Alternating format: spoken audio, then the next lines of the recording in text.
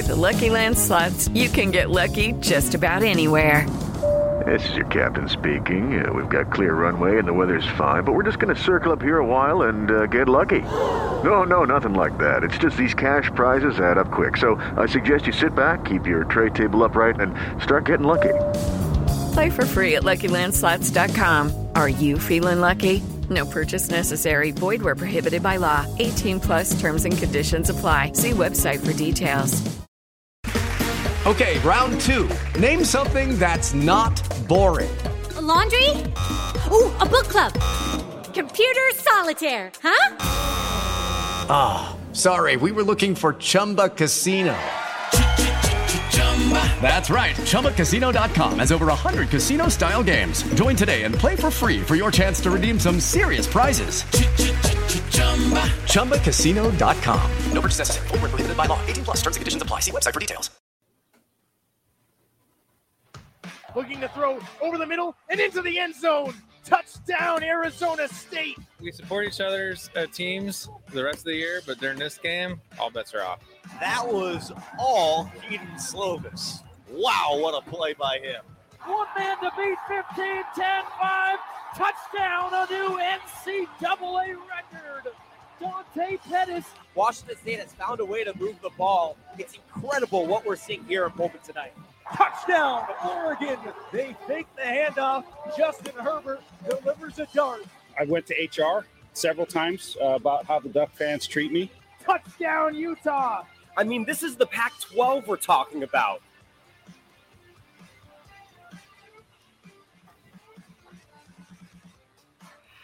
It's the morning of August 13th in 2020, which means a great deal. Pac-12 football and all Pac-12 sports have been canceled for the remainder of 2020. I'm Jordan Brenner, joined by Brad Restituto and Jonathan Rifkin. We're going to be breaking down everything having to do with that decision. Guys, let's start with this. Let's start with something a little bit lighter. We saw our first look of Justin Herbert on Hard Knocks. It's featuring Jared Goff, also the quarterback of the Rams. Hard Knock season is one of the best times of the year. Without Pac-12 football in the fall, I know I'll be tuning in every single week to see those two and how they're doing. Do you guys plan to check those guys out? Absolutely. Anytime you have Pac-12 talent on the field, I want to pay attention to it. When you have somebody from the school that I'm a homer for, I definitely have to pay attention to it. And when you have somebody on a school that I'm a homer for that I think is going to start earlier than anybody else thinks, I definitely want to see what's going on behind the scenes. I'm pumped for Hard Knocks this season. Yeah, I'm excited to see these two and their trajectory with their teams at different points, especially Justin Herbert. I mean, Tyrod Taylor is definitely liked by the coaches. He's a guy that doesn't turn the ball over and is the perfect bridge quarterback. So he didn't last as long in Cleveland as the starter, but I think a little of that was due to some injury. But I think with the LA Chargers and some of the pieces around them, they have a chance to compete, especially with the expanded playoff structure in the NFL. So I think it'll be a little longer before Herbert sees the field. As far as Jared Goff goes, he's an interesting character because this is a guy who a lot of us here in Las Vegas were screaming bust after year one under Jeff Fisher. And then year two and year three with Sean McVay, Super Bowl appearance, looked to be rejuvenated, and then a little regression in year three. So it's interesting to see where Jared Goff will fall in between a lot of people claiming bust after year one, Super Bowl appearance, then a little regression. So Jared Goff's this year is a really big year, and especially with the shortened offseason, no preseason. It's going to be really interesting to see the adjustment with Jared Goff and then a little bit of comfortability within the system under Sean McVay with a few years under his belt. Yeah, it's definitely a prove-it year for Jared Goff, who, when he has weapons around him and an offensive line and, one of the great running back seasons of all time right next to him, has proven he could take a team to a Super Bowl, be an MVP-type candidate. I actually think Justin Herbert and his future, I think there are a lot of similarities between he and Jared Goff. Particularly, you never know how somebody's athleticism will look 4 or 5 years down the line. Herbert, arm strength, pocket type quarterback. And I think it'll be interesting to see those two side by side. And one more thing I'll add. I don't know if you guys checked out the first episode, but Justin Herbert is massive. In my time at Oregon, I go to like the media availabilities 2-3 times a week. And Herbert was good buddies with all the offensive linemen. That was his crew. And they'd walk together. And if you didn't know that was, one of the 5 best college quarterbacks in the country, you'd think he was an offensive lineman. That's how big he was. And that definitely translated to the pros. He looked massive. But let's get into the meat of this here. So Tuesday was announced that all fall sports are going to be postponed to January 2021 at the very soonest. So that's not just football. You got to feel for the players in volleyball, soccer, everybody. This is a tough decision. And this decision also extends to certain winter sports. College basketball normally starts in November. That's not going to happen this year.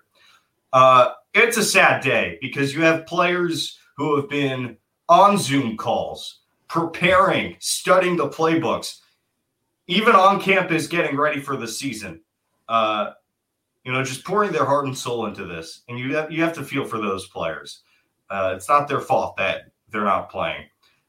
You also have to feel for athletic departments and the people within those departments and talent at the Pac-12 network. We were just talking before we got on air, Mike Yam, who's no longer with Pac-12 network due to the situation we're in. Mike Yam, I've met him a couple of times. He's a class act. He's as good as it gets at the Pac-12 network. That if he's gone, nobody's really safe because he's a professional through and through. What are your reactions to this? Just there's so many implications here. It's a sad day. And, first and foremost, I feel bad for the players and the coaches and the people whose jobs are affected by this.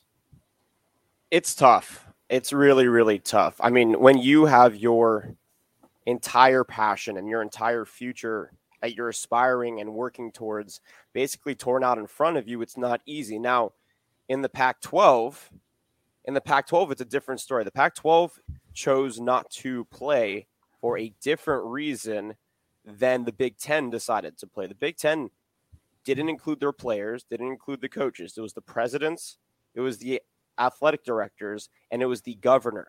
Remember, the governor gets a say in all of this, and state by state, you can kind of assume what the governor's position on whether or not there should be college sports. So the Big Ten left everybody out who should have been part of the conversation, pushed this initiative onto everybody. And that's why they came on and said, let's have the Pac-12, the SEC. We will invite the other conferences to come out with a joint statement because they want to take the onus and take the pressure off of them because they were the bearers of bad news. Now, the Pac-12, that wasn't the case. The Pac-12 voted no. The ADs and the coaches felt like it was necessary because they don't trust the Pac-12 as an infrastructure to protect their players.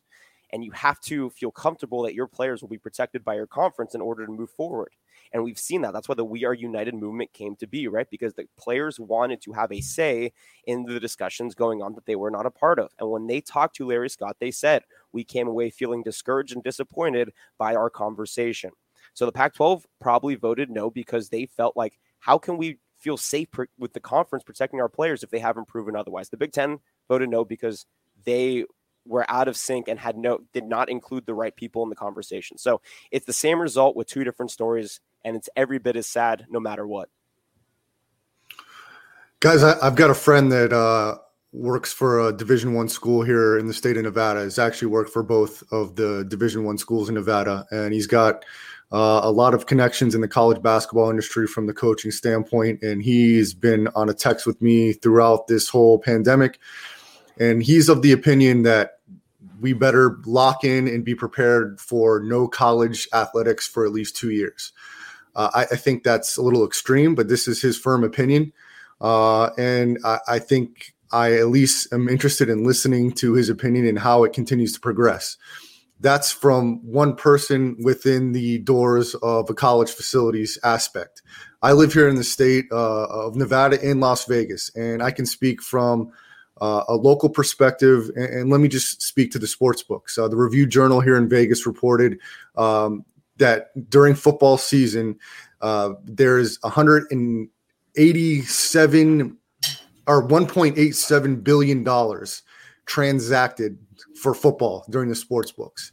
And about 112 million of that is profit. So without college football, the sports books in Nevada stand to lose roughly around $50 million. That's sports books entities. It's a big chunk of money.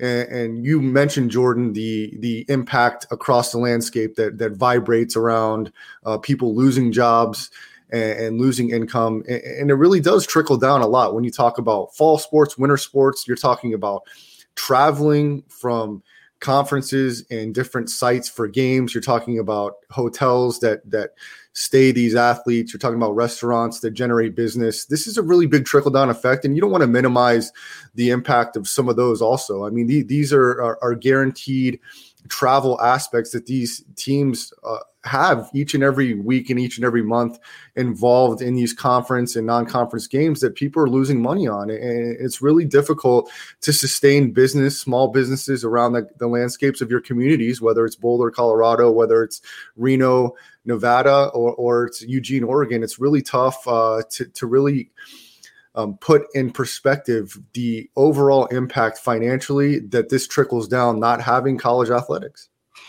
And, what comes to mind for me is a couple shows ago, we were discussing a newly announced loan program for Pac-12 universities, which would help them, at least deal with the blow that this COVID-19 pandemic could have on the entire athletic department. But Brett, what you're saying, I think that's really the part that's going untalked about for the most part. College football is such a critical part of the economies for some of these local communities. I'm sure there are certain businesses in Eugene, Oregon who, a lot of their revenue comes from just the college football season and the game day environment. And there's no way to make up for that. And I think that's truly a tragedy and definitely something that needs to be discussed more. It's not just the athletic programs and the student athletes. It's the people who have built their business models around the expectation that college football would operate normally in the fall. And that's the tough thing, I think, Jordan. The overall point of this is why nobody can agree. We all had different expectations, right? We were all thinking in the way that we wanted to believe that was going to happen. So when these decisions were made and it wasn't in the interest of which we thought it was going to be, that's where that disconnect comes. And that's why you see within the conferences, there are players that are okay with this decision and there are players that are not okay with this decision. The voices are louder, though, for the players who are not okay, because those players seem to be the ones who have a brighter future at the next level. And that's another aspect I think that nobody's talking about, because yes, small businesses are very, very much affected, but they're already affected by coronavirus. So how much is a small business really going to pay to sponsor a college right now when they're already in the red, right? So yes, the ones that are able to have funds to be able to go towards stuff like this, that does hurt them. But again, small businesses in Eugene right now are probably struggling enough as it is. I don't know if anybody's in a position to write a big check to a university to go and sponsor them when they're struggling, don't have that equity. So that's the only devil's advocate point I'd make to that. But nobody's talking about the fact that when Trevor Lawrence and Justin Fields both came out and talked about this, obviously they're backed by most college athletes, but the voices of the ones who want to play are louder because those are the ones who have a future at the next level. The ones who aren't going to be in the NFL immediately, the ones who aren't locks to be first-round picks. Or so, like, you could take Justin Fields and you could take Trevor Lawrence. They could sit out the season. You could fly them to Mars and back, and they would still be the top 5 picks in the NFL draft next season. But there are plenty of players where that's not the case and are probably okay taking a step back and saying, this is for my safety. I'm still going to be on the playing field next year. This is my passion, and I want to make it last as long as possible. Not, I have millions of dollars at risk. I need to be able to show I can prove my worth, or I need to show that I'm a leader in this community so that way my draft stock and my brand and recognition increases. Because remember, at the next level, Trevor Lawrence wants brand recognition so he can make a crap ton of money. Same with Justin Fields. I'm not saying that they're selfish and that they're doing this with selfish intent. I'm just saying that there is another aspect of this that benefits them when they're able to move on to the next level. quickly, because I'm not as well read in the reaction to the Big Ten compared to the Pac-12. Have you noticed any differences in how fans, players, and coaches have perceived the Big Ten decision compared to the Pac-12 decision? Because while there are loud voices expressing disappointment in the Pac-12's decision, I think the fact that there was a unanimous vote by Pac-12 presidents, the fact that in Bruce Feldman's article this morning, coaches, when presented with information about myocarditis, the heart condition affiliated with COVID-19, the fact that it was honestly an easy decision to make for a lot of those people. I haven't noticed the same backlash for the Pac-12 compared to the Big Ten. There's not, because first of all, the Pac-12's decision was made before. I have a strong feeling, because Jordan, you and I have been saying the feeling is. We've been saying this since April, man. You and I have been talking about this. I think it was more of the cherry on top. The fact that it pushed them over the top when presented with this information. Yeah, this is an area we don't want to go to.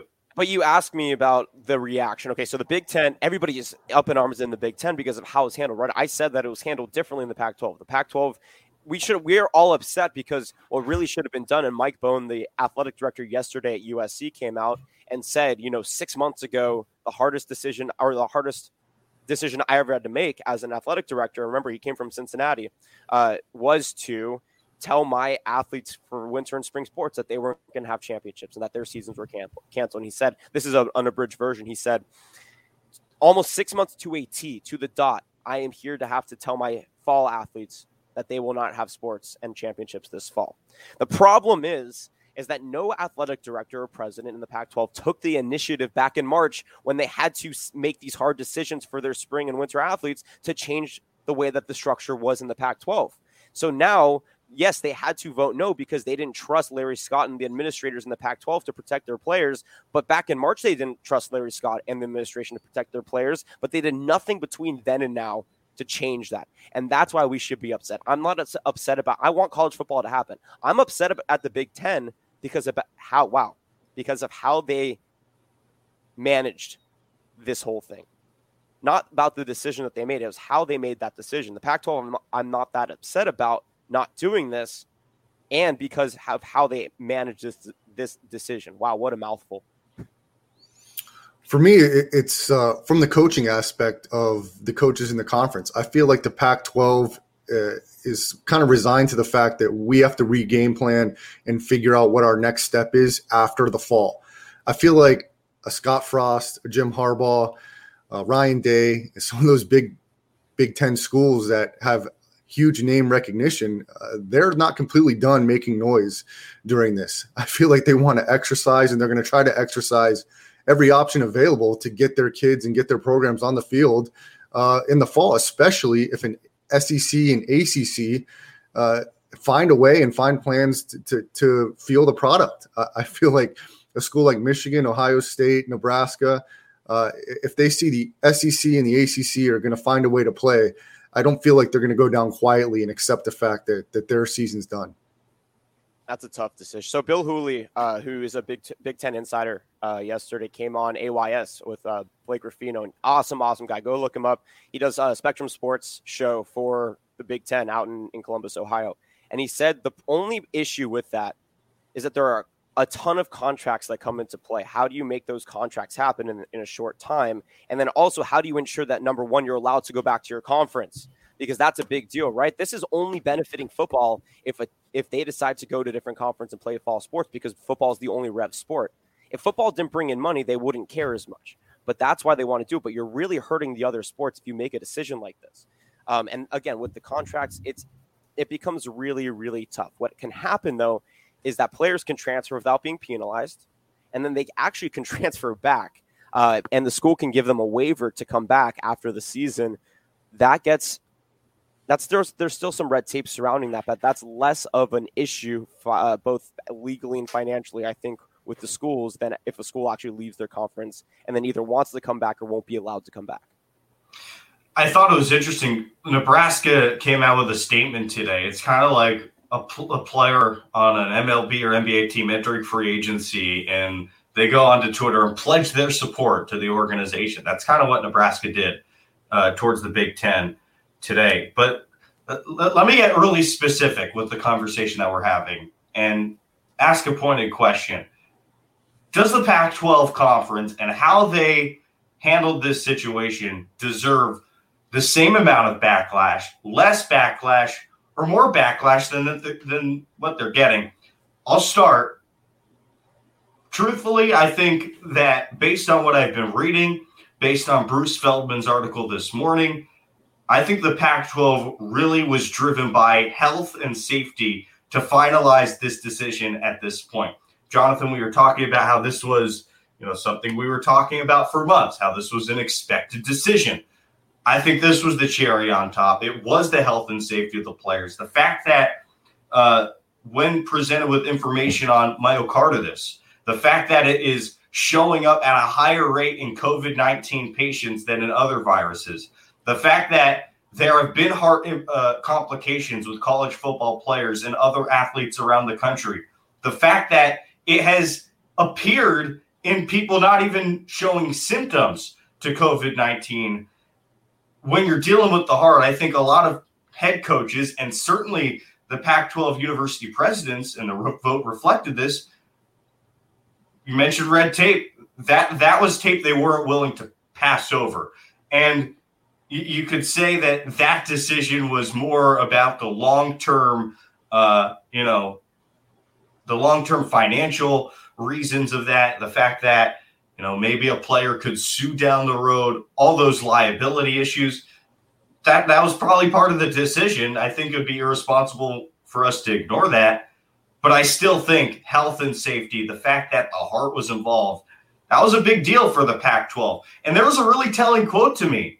A Pac-12 coach, a head coach, I should say, went on the record as saying, and this person was anonymous. We don't know which Pac-12 head coach it was.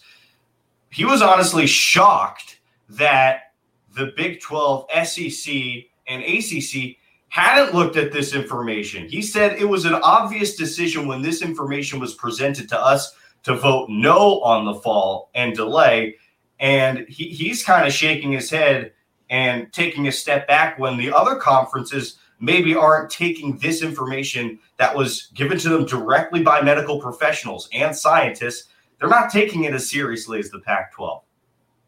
No, I agree. Well, I agree that they're not taking it as seriously, but I also think that, look, it's opportunity cost. All these decisions are opportunity cost. What do you value and how do you value it? Do you value money more, like the Southland is showing, because they want to allow their or the health and safety of players? Right. I think that's the difference. Exactly. So that's a big deal. But this is where the players need to be a part of the conversation. I know they're not medical experts. I know that. We're all very aware that 18 to 23-year-olds on the football field are not medical experts, and they probably won't be in their entire lifetime. That's not true. There are some very intelligent football players. I'm not saying that the other ones aren't, but in that respect. Anyways, off topic. My point is that regardless, if they feel comfortable, I know we have to. Are we really trusting 18 to 23-year-olds? I don't even trust myself, because I'm 23-year-old. Jordan, you're 22, 21 years old. It's like, do we really trust our constituency with decisions like this? No, I don't. But the problem is that their opinion does matter because it's their lives at play here. If they're allowing the decision to be made by the hierarchy about what they can do with their athleticism and the path that they have chosen, that inherently is a flaw, because you're not giving them the opportunity. You're actually exploiting them, right? You're further exploiting them. If the athletes don't, I think the athletes in the Pac-12 were part of the decision, right? We Are United movement was the point of that. So in this conference, it's fine, but in the Big Ten and the Southland that just announced, or even Conference USA, Old Dominion and the Sun Belt backed out, those athletes didn't have a decision, and that's where the overarching problem is with all of this. And then it begs the question, what's the point of the NCAA? Is the NCAA structure flawed because they left it up to the conferences? Nobody can agree, and they've proven that the conferences can't work together to create a unified decision to get this thing going. That's a big problem. And the Big Ten proved that when they came out and they said, we need the other conferences to come out with a joint statement. Pac-12 didn't say anything. The Big 12 said, we'll talk about it. We're probably going to play. The SEC and the ACC said, heck no, we're going to play. Like there's no unity, and there's no way for the NCAA to grow within that. So there's problems everywhere. The Pac-12, for a conference that has said no has handled it the best. But the other thing is, if the SEC, the Big 12, and the ACC play and it works, do we look at the Pac-12's decision and say? But I don't. Here's where I push back, John. Go ahead. Sure. Go ahead. We won't know if it quote unquote works for many, many years. I think that's the big thing here. The fact that this is a novel coronavirus, the fact that we're still learning about it, this condition is for a fact popping up in young student athletes, right? We don't know those effects until way down the road. Interesting. I see that's a great point, Jordan. So you're saying that even if the SEC, the ACC, and the Big 12 play short term, you pick up profit, you know, maybe players even get an NFL opportunity. And for a lot of players, it might be the best thing that ever happened to them that they played this football season. You know, I thought Joe Burrow coming out and saying, hey, if I didn't have a season last year, who knows where I'd be today? LSU may not be a national champion. He may not have been the number 1 overall pick in the draft. But the long-term effects of this virus are still largely unknown. And for athletes who are not being compensated to have to assume that long-term risk, I don't think that's something that the Pac-12 was willing to do at all. And, you know, I'm sitting here critical of the other conferences who may not be taking that same information into account, because that, at the moment at least, sounds like what's going on. Yeah, look, you mentioned the long-term effect. I think that's important, because I don't think we're going to have an answer to that for a long time. I think what you said, Jordan, about the health and safety, I think that's the right thing to do. I don't think that's the reality. I think that's a beard of what they want the PR to look like, of the reason why that they're not having a season, or what their first and foremost concern was. I honestly don't believe that that's any conference's first and foremost concern. I think it's the bottom line. And I think the Pac-12 is in a different situation than other conferences when you're trying to map a blueprint of how to execute any type of season. And when you've already had West Coast Conference schools, no matter what level, drop out early on in the game, which is okay, but it really restricts what the Pac-12 can do if they wanted to put together any type of season from a travel aspect. When you have an SEC, a Sun Belt Conference, and an ACC who regionally are fairly close together, where you can have a UAB and an Alabama school play each other and not have to travel a long time. If you're a Pac-12 conference school, you have to go pretty much towards the Big 12 area to get your closest game if you're not within the conference, or you want to play Mountain West games, which already dropped out of the season. And it's really a tough thing to navigate. You mentioned, Jordan, the young college players that have had complications or that have tested positive. Well, I want to look at the major NFL, NBA, NHL, MLB sports that's done testing and that already have products on the field, excluding the NFL. How many reported cases of COVID-19 positive has resulted in hospitalizations? I think the answer is 0 up to this point, as far as from the professional athletes. Anybody that's tested positive at this point, have we heard a report of them having to be hospitalized because of complications to COVID-19? That answer is 0 right now. Is there guys that have had to have been hospitalized, tested positive? I don't know the answer to that, but I know a guy like a Russell Westbrook, who was pretty much quarantined for 12 days, showed back up in the bubble and is playing great. Rudy Gobert, Donovan Mitchell. We talked about, or we didn't talk about, but in the news it was talked about former Braves player, I believe Brian McCann, who looked like his season was over. He's in MLB now, tearing it up. Those are just a small list of guys. I know that there's guys that have had complications and we don't know what their underlying issues are, but from a professional standpoint, we've had a lot of people tested and we've had a good amount of people tested positive, but from the hospitalization aspect, that number, to me, from what I've heard reported, sits at 0 right now. And that's got to be taken in consideration with the contrary. I think it's good to be very safe and cautious when you talk about young men's lives at risk, but let's also put the broad perspective out there and let's weigh what the actual risks are compared to what the testing and the safety requirements are within the confines of your college organization or your college landscape. On August 4th, 2020, the Indiana Star, Brad, reported a viral Facebook post from an Indiana University football player's mom about son's COVID-19 issue serves as a warning. This article was the reason that the MAC shut down, because the MAC schools could not afford to get testing to be able to make sure that their athletes were healthy enough. And if that happens, and then these long-term effects, if they can't test for antibodies and these athletes are exposed and something happens on the football field and there are false positives or false negatives, you're risking a whole lot. So in this article, he's a freshman offensive lineman who tested positive for the virus during a screening conducted by the program in July. He was isolated from his teammates, and after 14 days, he was fine. Within 2 days, he was hospitalized with exactly what we've been talking about. He's now struggling for his life. That's one right there. It should not be. We can't let that happen. Like if that's why the MAC shut down. Like that, if there is one, and there might be more. Yeah, I understand that. I didn't say I'm familiar with that guy. I was talking about from a professional's perspective. We've got 5 professional sports out there right now, 4 or 5, including UFC, including boxing, that we have had 0 reports of hospitalizations. Yes, I understand the Indiana player that's had complications, and there's stories out there of young people that have had complications.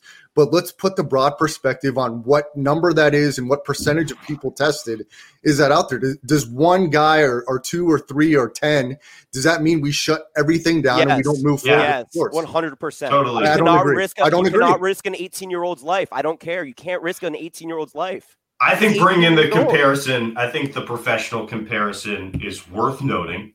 I think it's worth bringing into the conversation. But I just think there's such a clear difference between the compensation and the fact and there definitely is. And there's a clear difference in an amateur athlete putting themselves at risk. I completely 100% agree with that. But to say that we shut it all down and we don't manage the risk because there's a couple people that or more than a couple people that may have complications or maybe putting themselves at risk.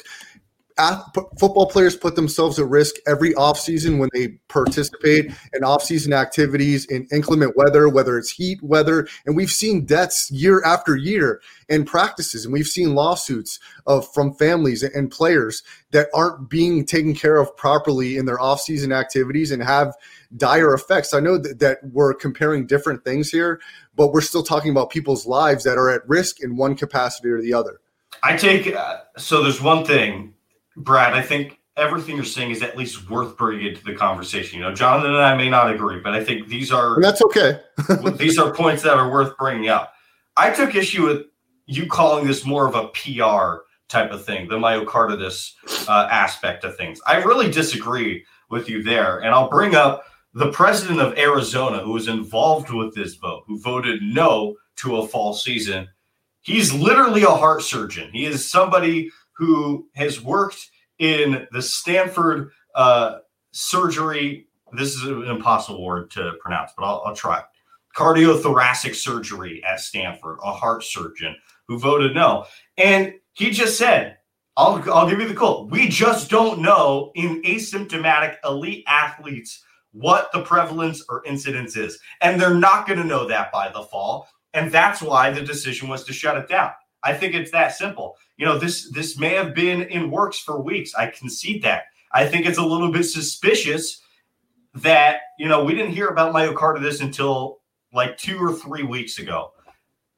This may have been something that they could have brought up in June, July. Who knows? Maybe they didn't know. But I really don't think it is a PR stunt. I think really it's the only decision to be made right now. And that's why I sit here questioning the ACC, Big 12, and SEC in their course of action. And look, I don't agree with – I don't disagree with the fact that this is the right thing to do. I'm speaking from a broader perspective more so than a personal perspective. If this is the decision that's been made based on this information, I am in complete agreement that as a whole, this should all be shut down from a collegiate perspective. But it's just interesting to me that SEC officials, coaches, administration, and their doctors, they want to paint a different picture and they want to move forward in playing. So with that being said, when you have this story, Jordan and John, and you mentioned that the doctors that have put their information out there about these risks, that immediately would signal to me, shut the entire thing down. For schools to continue to try to push forward to play, now you have regions of fans and people that are getting a story from one side of the argument, and they're like, let's play. Why aren't we playing? And then we have this side over here that seems more logical, safe, and reasonable, saying shut it down.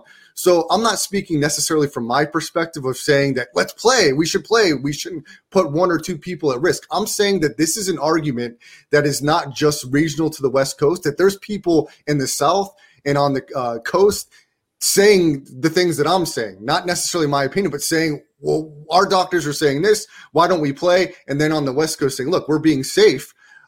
So all I'm saying is, how can we be as people, regardless of where you're at, so far off? If one area is saying this, it should be a universal shutdown, and everybody should get together and try to agree on that. And if it's not, then why are we not figuring out I just don't see how everyone can be on such different pages regionally when it seems like the safe and the best thing to do is just to shut it all down and regroup.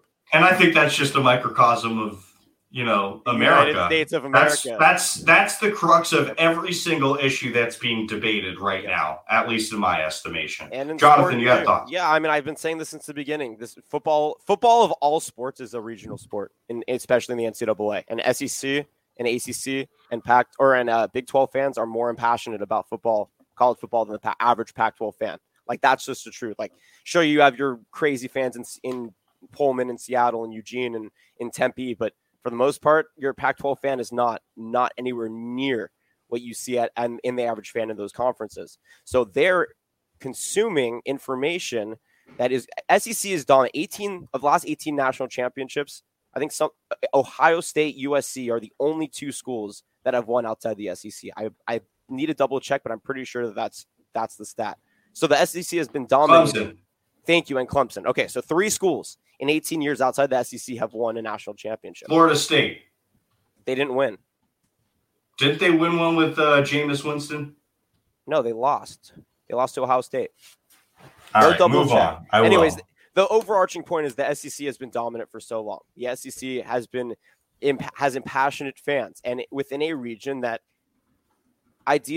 idealistically doesn't necessarily align with certain parts of the country. So when you put that all together, it makes a lot of sense that this is the direction that they're going, right? Confirmation bias is a big thing in America. We have our own perspective and our own ideas of what we want to happen, and then we consume our information based on that agenda. And that's sports, right? The LeBron fans are going to go find the stats that favor LeBron as the greatest player of all time, and then Michael Jordan fans are going to do the opposite. So it's how this has all gone, right? You have Darren Ravel saying one thing, and you have Clay Travis saying another thing, and you have the coaches saying this and the AD saying.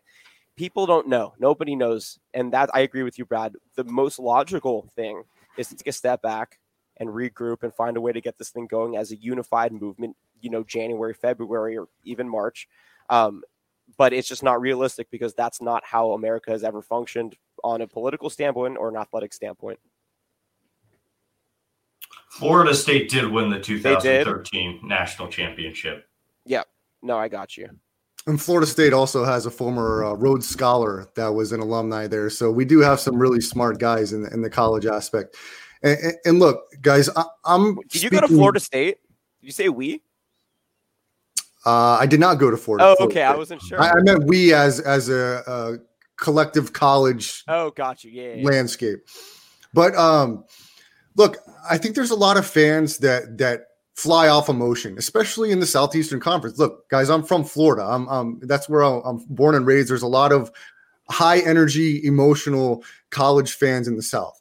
And they sometimes don't tend to look at things along the lines of safety and what's right for everyone. They're wanting to push forward and have their product on the field. Look, guys, we work with guys, Blake and Doobie, that are from the Southeastern Conference. They know how passionate they are about their sports. Not saying that the Pac-12 and West Coast Conference or anybody on the West isn't, but sometimes they fly more so on emotion than trying to collectively do what's best for the whole. So when I present this argument, I'm sometimes speaking from an average college football fans, and they need your guys' input to kind of balance out the conversation, because sometimes the conversation isn't balanced. But if we want to move forward in the middle of a pandemic as people, we need more balance. Okay, and we need to take things into consideration, like you mentioned, Jordan and John. And I think those are important things to take into consideration. And I just think we should move more on the side of being aligned, like the players and coaches from Pac-12 United tried to do, as opposed to being too far on one side of the argument. And I'm completely in favor of shutting it all down and hitting the reset button. My only problem comes into place when you have so many people on different sides. And I know that you guys mentioned that this is just where we are in society these days, but somebody's got to wave the flag of balance at some point in society and take a stand to be consistent. We have almost zero consistency from a political, from an educational, from a sporting aspect. Some organization, some big entity or group has to take a stand for consistency and say, this is the route that we're going to go, and we're going to unite together. And I don't know where that starts, guys. Should the Power Five be that group? Should the Power Five after this year, I think the Big 10 and the Pac-12 just say screw and don't play this year. I don't think they play in spring. Who knows what happens with fall, but just say screw it, because it's going to mess everything up for next year. Play in 2021. What they should do is the group of five and the Power Five should separate, because the NCAA has proven that they just can't function as an overarching entity anyways. You figure out how you want to do your interconference, whatever, but I think that the Power Five should split away and find a way to unify, because coronavirus is going to be around for a lot longer than people think, because we're going to be standing 6 feet away and having masks until everybody is vaccinated. And getting the vaccine is one thing, which is going to take a long time, but getting every single person or getting the majority of these people vaccinated, it's enough to get them tested. Imagine having to get them vaccinated, and people are way more against vaccinations than they are against testing. So this thing is going to be around for a while. They have to plan for how do we find a way to battle this in success for the future. And I think that that's the best way to do it. They become a unified group, and they put in stipulations that make it consistent to battle this thing and make sure that there is a way to get these athletes back on the field in a comfortable and safe manner starting next fall. I agree with that. I just, unfortunately, I think the SEC specifically will fight to the death to play football in the fall or as soon as possible. And I think I'm saying they can play. I'm saying that the Big Ten and the Pac-12 should just, if they're already canceled, just let the other three conferences play. They can play for a conference championship, put a big asterisk next to the season, and then the 5 schools regroup next season, or the 5 conferences. That's what I'm not saying that they should all abide by it. Sorry, Jordan, go ahead. Sorry, John, you were cutting in and out. I didn't know when you were exactly done. It's the hotel Wi-Fi. I think you're all good now. It's hotel Wi-Fi. Let's find a way to talk a little bit about football here. It can get a little bit exhausting talking about all the other factors, as I'm sure literally every American can relate to right now. On the field, there's not going to be football in the fall. The conference didn't announce plans for a spring season yet. They said pretty much we're going to reassess January 1, 2021. What are fans missing out on in the fall? Immediately coming to mind here, if the ACC, SEC, and Big 12 go ahead and play football, I think for the Pac-12, you have Oregon taken out of the national championship conversation, which of course is a long shot with replacing Justin Herbert, but we're talking about a defense that featured guys like Thomas Graham, guys like Javon Holland, who may be going to the NFL now, an offensive lineman like Penei Sewell. They may never play a college down again. There's a lot lost for Oregon this fall. That immediately comes to my mind, because that could have been the best defense in the country. I don't think that's a hot take. I'd say unanimously considered top 3 entering the season. They could have been the number 1 defense in the country, and it's unfortunate that the Ducks don't get their shot at a national title. What else are we losing out on in the fall? What comes to mind, Jonathan? Oh, 2 big ones. Call me a homer if you want, Jordan, but Keaton Slovis to Amon-Ra St. Brown, man, that is going to, and Tyler Vaughn. Those 2 wide receivers may be the best established duo in the nation right now. And Keaton Slovis, the emergence that he had last season, I think Jaden Daniels will be the best quarterback in the Pac-12, but I think that Keaton Slovis is going to start to elevate his game from what we saw last season, and by year 3. We'll see. Okay, maybe next year. So maybe in 2 years, we'll see him really progress as maybe even a Heisman. That guy has the intangibles. When you come up under Kurt Warner, you can turn into something special. And that guy is still getting advice from those guys. And then Jaden Daniels throwing to Johnny Wilson and Chad Ochocinco Jr., Chad Johnson. And Frank Darby. Yeah, Darby's back. I mean, Darby's a guy, you look the last 2 years, 2 first-round picks at receiver, N'Keal Harry and Brandon Ayuk. And this was Darby's year to be the number one guy, to be a top target. And if he doesn't get that opportunity, his NFL draft stock suffers a lot. And that's really unfortunate for him. Yeah, I mean, that, and then also going up north, I was excited to see what Jimmy Lake was going to do with Washington. I mean, he has an interesting decision to make at quarterback. He has 4 options at quarterback. Who is he going to choose, and how are they going to revamp that offense to compete in the north? I think that him and Jonathan Smith are the 2 most intelligent coaches outside of Mario Cristobal, no offense to Nick Rolovich, in the north right now in terms of their offensive mind. I'm not talking about Cal because Cal is defensively stout, but offensively, and I was really excited to see what Coach Lake had in store for us up in Washington. Yeah, I think we're missing the big rivalries. You mentioned one right there, John, the Apple Cup, Washington State, Oregon State, USC, UCLA, a lot of storied, historic rivalries that we're missing on the field. Games that people are just so fired up about that sometimes people wait their entire year just to attend one of those games. Now they can't even watch them on their television. So I think the rivalries, the passion, the energy, the camaraderie that brings together some of these rivalries and games that we're missing out on the field, it's a big blow. It's a big blow to the conference. It's a big blow to the alumni and to the players. There's just so many players who, in December, when they're playing their final collegiate game of the season, I remember being on broadcast for college football games where a lot of the storylines the back half of the season was, okay, this team is positioning themselves for success next year. This is the leap that this player has to take into the next year. And there are a lot of players we just may never see again.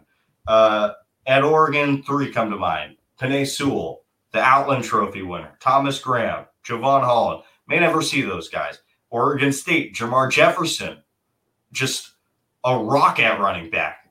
Hamels Garcia Jr. at Oregon State, one of the leading tacklers in the country. Walker Little, an offensive lineman at Stanford who was injured last year and physically has all the tools to be one of the top linemen in the country. He's going to miss out on a prove-it season potentially. Paulson Adebo at Stanford as well, who has the makings of a great quarterback but has struggled in coverage, especially on deep routes where he gets burned. He's going to miss out on a prove-it opportunity. That, to me, at least on the field, is the biggest tragedy for these guys who have been gearing up for 4 years to finally get this opportunity this year to secure the bag for their future. They may not get that. And even if we do see spring football, those guys have an incredibly difficult decision to make. Do I play, perhaps risk my draft stock by getting injured, by not having a normal long off season heading into their rookie seasons, or do I assume all those risks and try and increase my stock? And that's not even to mention all the health aspects here and how that comes into play in the spring. It's an impossible decision to put on a young person who is 21, 22 years old, and a decision that they make in the spring could truly affect the rest of their life and certainly the rest of their career playing football. And guys, where do you think the risk lies with a lot of these student athletes? They're not going to have an on-the-field fall season, but you can't possibly think that these guys aren't going to be getting together and getting their training and reps in some capacity, not in an organized team activity.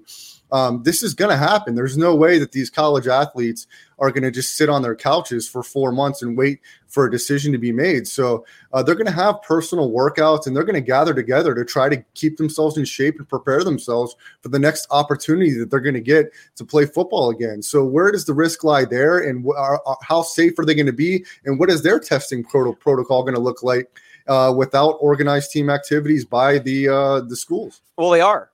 Big Ten said you are allowed to have, like Michigan had practice this morning. Ohio State had practice this morning. These players are going to be on campus. They are allowed to use the athletic facilities, and the oversight is going to be there, which is why everybody in the Big Ten is up in arms because they're like, well, if they're going to be on campus and they're going to be practicing, it makes no sense that they're not playing. If you're going to send them home, that's a different story. If you're going to allow them to go party on frat row, that's a different story. But if they're really going to be just going through their reps and practicing and, working out with the strength and conditioning coaches, it just makes no sense. And the Pac-12, I'm not sure. I know Oregon said that their facilities will be open to athletes. I'm not exactly sure about the other schools. I know USC is fully online. Every school right now in the Pac-12 is fully online. I think Washington State might be hybrid, and Arizona. But I know like USC does not have athletes on its campus right now. I don't know what the conversation there is, but Oregon is cool with it. I know Washington said that they'll have athletes going through their workouts. So I don't know about the Pac-12 specifically, but I know that in the Big Ten, every school is allowed to have workouts, and most of them are. Well, it's definitely going to be important for these athletes moving forward to have some sort of organization, especially looked after and tested by some of the schools. I think it's crucial. And I would hope that all the conferences that have decided not to play can implement something similar to what you mentioned there, John. Look, guys, it's a confusing time. A tough decision was made on Tuesday. Again, anybody listening to this in podcast form or live here, just want to express, just how bad we feel for everybody involved here, how unfortunate a situation this has been. But thank you for joining us as we broke it down here on August 13th, 2020. A reminder, you can find this podcast on LandryFootball.com or on any major podcasting platform. Thank you for joining us. Jordan Brenner here, signing off. Brad Restituto, John Rifkin, thanks for joining me. Everybody, enjoy your weekend.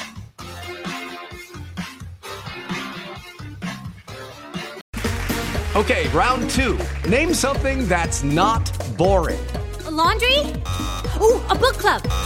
Computer solitaire, huh? Sorry, we were looking for Chumba Casino. That's right. ChumbaCasino.com has over 100 casino-style games. Join today and play for free for your chance to redeem some serious prizes. ChumbaCasino.com. No purchase necessary. Void where prohibited by law. 18+ terms and conditions apply. See website for details. Lucky Land Casino, asking people, what's the weirdest place you've gotten lucky? Lucky? In line at the deli, I guess? Aha, in my dentist's office. More than once, actually. Do I have to say? Yes, you do. In the car before my kids' PTA meeting. Really? Yes. Excuse me, what's the weirdest place you've gotten lucky? I never win and tell. Well, there you have it. You can get lucky anywhere, playing at LuckyLandSlots.com. Play for free right now. Are you feeling lucky? No purchase necessary. Void where prohibited by law. 18+ terms and conditions apply. See website for details.